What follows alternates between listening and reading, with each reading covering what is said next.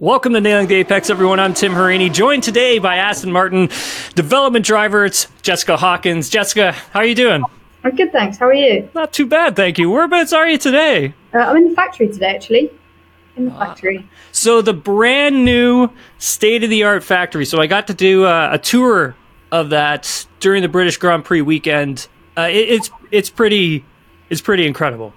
Yeah, it is, and it's only growing as well. So this is just building one of three that are going up. So yeah, it's going to be even bigger and better shortly. And then the old factory, did you ever get to work in there or see it? Yeah, I actually did my seat fit for the car in the old factory. Oh. Because the test was planned to go ahead a while ago, but we were hit by bad weather, so that's why it didn't happen. But yeah, I got to work in the history of that factory too. That's incredible. Well, today we wanted to get you on the show to talk a bit about your recent outing in the AMR 21, becoming the first female to drive an F1 car since 2018, which I believe was Tatiana Calderon in Mexico City, and that was following, I think, the Mexico Grand Prix in the Sauber.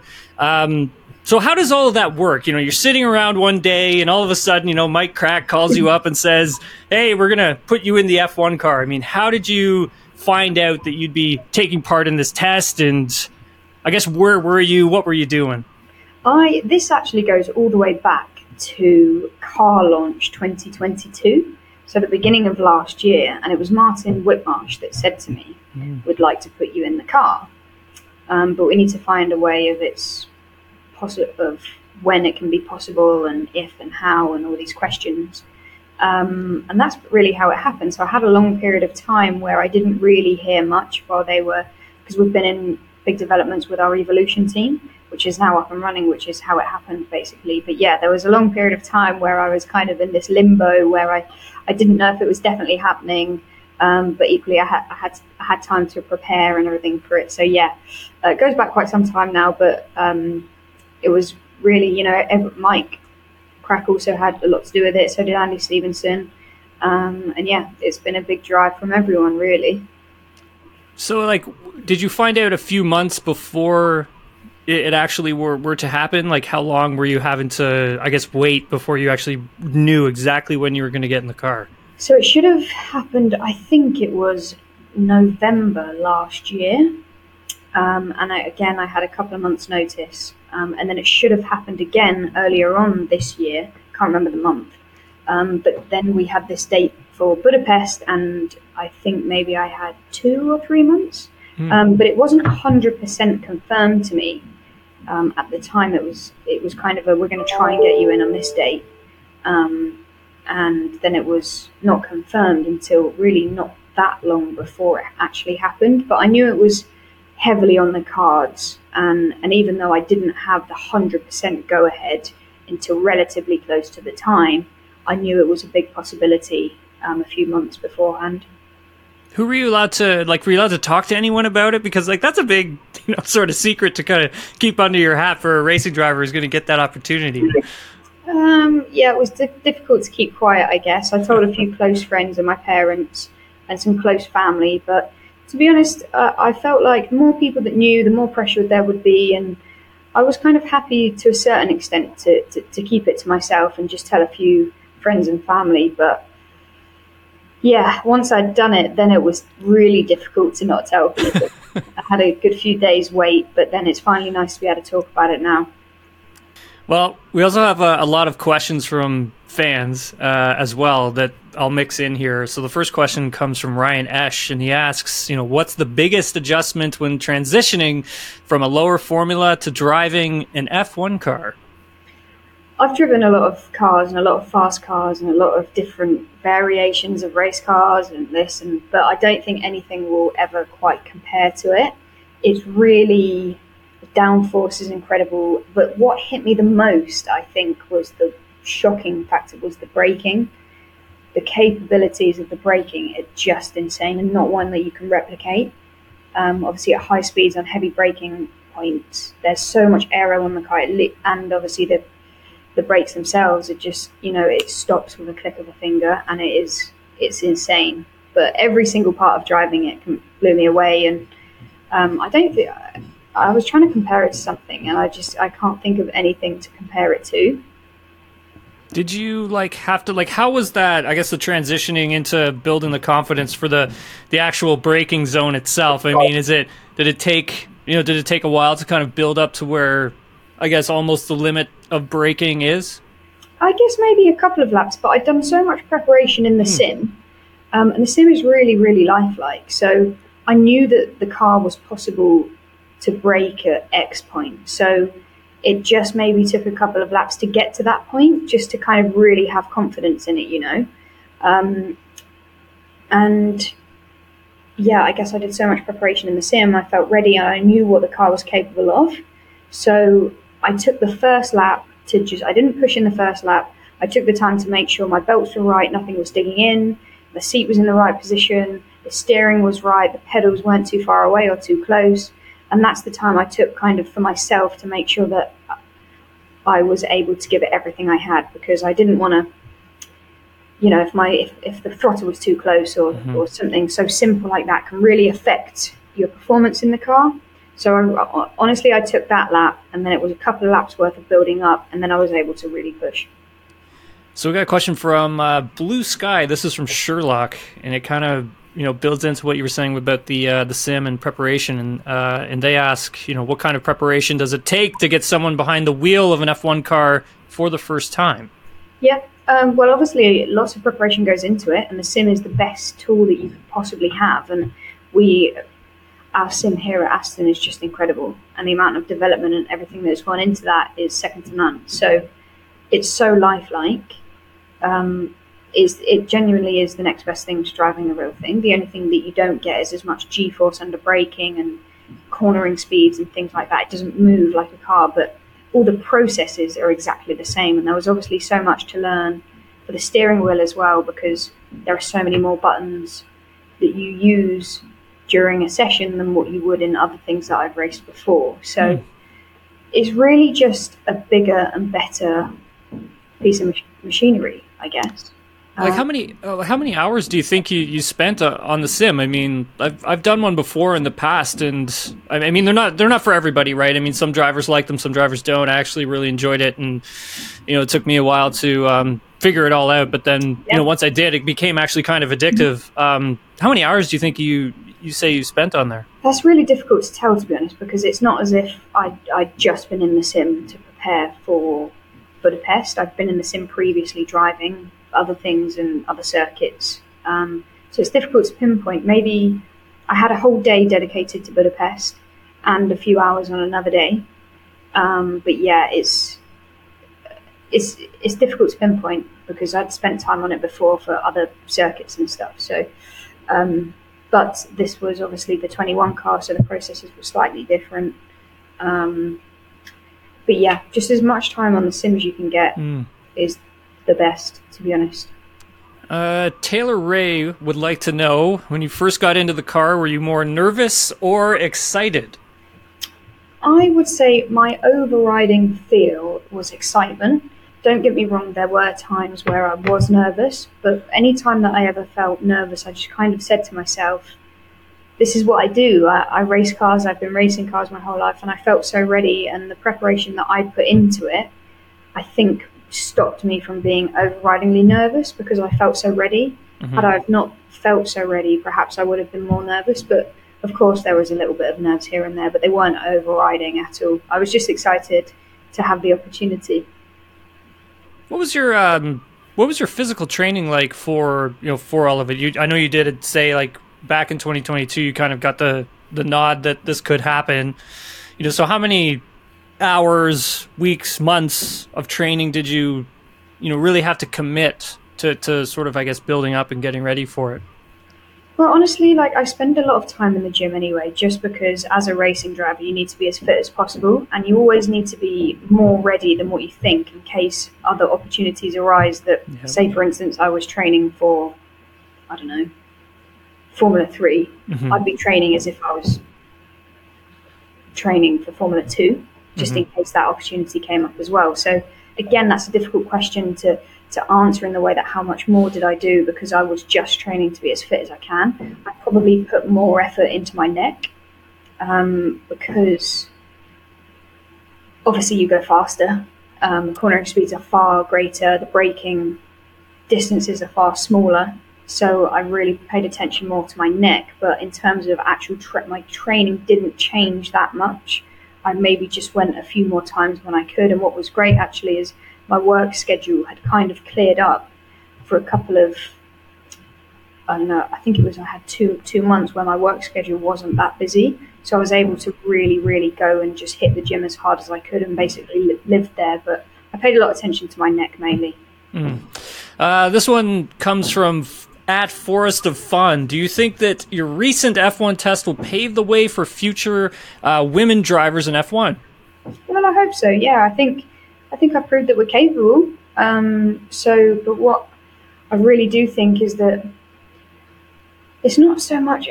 Yes, okay, I do hope that I help pave the way. But really, I think I often get asked why there aren't more women in Formula One or why there are no female Formula One drivers. And I think that the answer to, whilst there are so many different reasons, one of the biggest one is that there are so many less women that start racing every year than what there are men.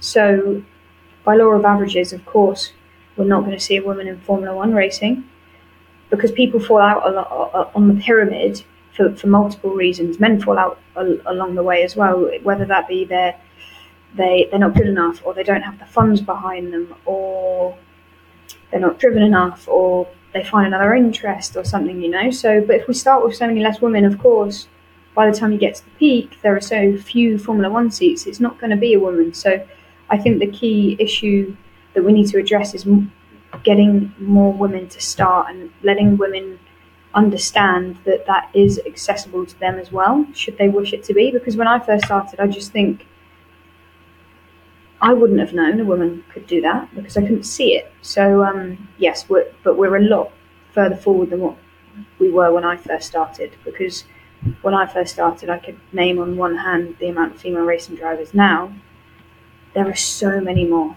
We're still not quite there yet, but we're definitely making headway. Jessica, did you get any advice from Susie Wolf at all in preparing yourself for this F1 test? I mean, she also competed in a free practice session back in 2015. And then obviously, I mean, she's got all of that, F1 experience and being in motorsports for just so long in her career.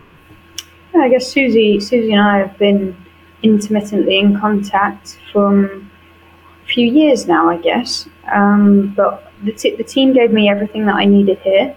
They made me so prepared. And I guess I had everything that I needed here. And that would have mean telling somebody else as well, which I wanted to keep as small as possible, as small a circle as possible, So, yeah, I got everything that I needed here, and the team were fantastic in preparing me. Megan asks, what do you think it will require for women to be able to compete for seats in F3, F2, and F1? What we need, I believe that we've had women. First of all, there's nothing stopping women from doing these championships. But I believe we've had women that are good enough. I believe we've had women that are determined enough. I believe we've had women that have got the passion and the drive to do it. And I do believe we've had the women that have had the correct funding. And what I believe we haven't had is a woman that's had all of those ingredients. So the more women we get in, the more chance we have of finding a woman with, not just one woman, I mean women that have got all of the ingredients to go up through the ladder and get there. But certainly my generation, there was nobody, not that there was nobody, but there was nobody that had every single piece of the puzzle. But the more we introduce, the more chance we have of getting there. You've driven like a number of different cars. You've gotten to do, some pretty cool things. I was taking a look at, your bio and all the, fascinating things that you've gotten to do. This is a great question from Stephen King, and he was asking the preparation change for you mentally, given that vast range of roles that you've had. You've got to race the W Series. Obviously now you get to do the F1 test and stunt driving. in Bond films. So, yeah, how does that preparation change for you for each different discipline? I guess the process is very, very similar no matter what I'm doing. In terms of mindset, I genuinely just think you need to go. First of all, you need to be relaxed, prepare yourself, and it's very easy for people to just say just relax. Like it doesn't just happen like that. There are so many different processes that you have to go through to feel relaxed. And I think if your preparation is what it should be, being able to relax comes so much easier. It's just a part and parcel of being prepared. So, but mindset is something that is it's sport, I think, in general, and maybe perhaps motorsport as well, is 90% a mind game. And that's something that I've had to work on in the past. You know, that's something that I can keep fit, and I can do this, and I have people around me that help me keep fit, and advice I can go to people from. But the mindset is a completely different story. And I found in my racing that I really had to work on my mind, and I still do this now. The mind can be so detrimental, but it can be your worst enemy and it's your best enemy. So I found my mindset was so key, and that's something that I had to get outside help from. And I'm still a massive advocate for that now, and it was the biggest change in my performance that there's ever been. I found my mindset because I got myself into, I was worrying about silly things that I didn't even know that I was worrying about, but I was. And as soon as I addressed that, my performance got so much better. A question from Logan Reed, and they ask, should there be more enticement for a series like F1 Academy to have a reward in place for winning the championship, such as funds or a link to a seat in Formula 2 or Formula 3, kind of like how Indy Next works with IndyCar to fund some races? Yeah, I mean, that program, I guess, in the USA is amazing, first of all. But F1 Academy is very new, we're still seeing what's working. There's been so much to go through, and its step next year is bigger and better. Obviously, with a Formula One team having a driver in the series. So, yeah, we're making steps, and perhaps that's something that they will look at in the future. But the natural progression isn't to stay in F4, for years and years and years. The normal progression is to always move up, and that's the same in any championship, really. But yeah, I guess that's something that maybe they can look at in the future. This is a question from Sam, and it's actually an interesting one, because in an F1 car, there's so much that you can change with it. I remember speaking with, I believe it was Felipe Massa when he was racing for Williams in 2017, and he was explaining to me how you could actually adjust the steering column setting for different levels of feel with the car. Sam asks, how difficult is it to adjust to the amount of steering wheel settings compared to lower tier formula? I guess, as I said earlier, there are so many more buttons involved in Formula One than anything that I've driven before, and there's so many. And a lot of them I wouldn't have needed on a test day like that anyway, but I needed to know them just in case. And yeah, you're moving a lot, but as soon as you know what's happening on the steering wheel, once you've learned it, it's fine. What would be the worst case scenario is if they told me to do something on the steering wheel and I was like, what does that mean? Yeah. So I'd learned it, and yes, there were changes in my day, but I'm sure that there are many more that I didn't use.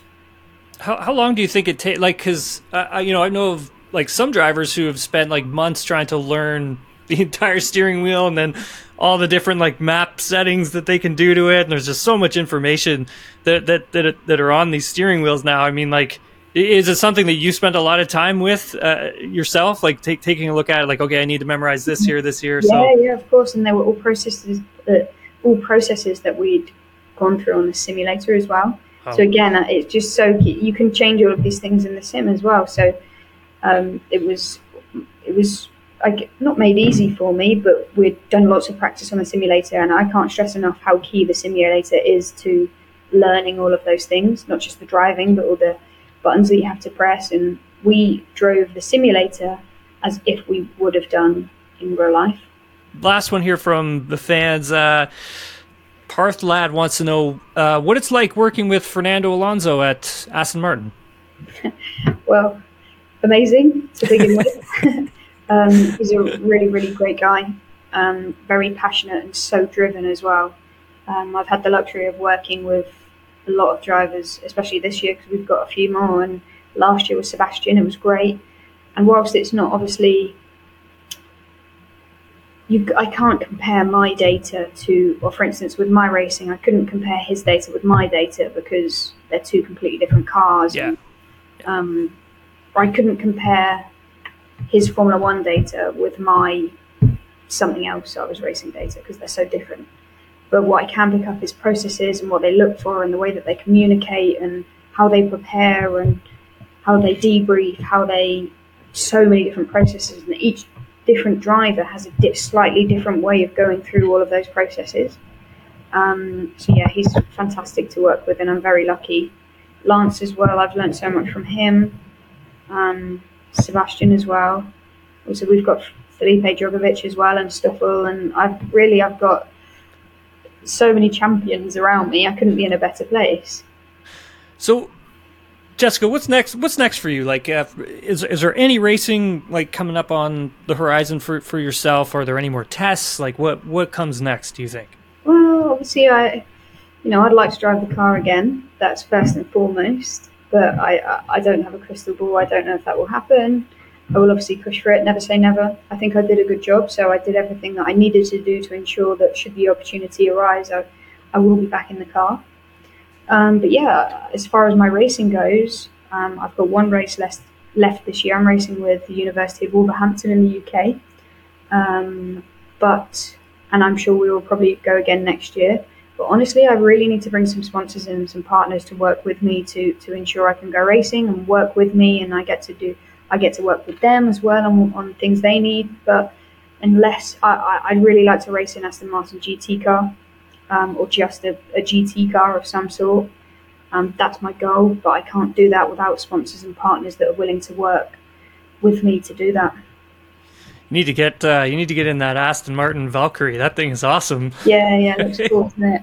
Yeah. Jessica, this has been awesome. Thank you so much for taking the time to do this. Thanks again to Aston Martin as well for setting all of this up. Jess, let everybody know where they can follow you and what your social media handles are. At one Jessica Hawkins. I'm most active on Instagram, but I do have Twitter and TikTok as well. Awesome. Jessica, thanks again for taking the time to do this. You've been listening to Nailing the Apex, everyone. To get more, you can get it wherever you get your podcast. Please head on over to Spotify. Give us a 5-star rating and a follow. Same goes with Apple Podcasts as well. Write a review as it really helps us grow the show. And you can also watch us on YouTube. You can follow me at Tim Haraney on social media. And we'll talk to everybody later.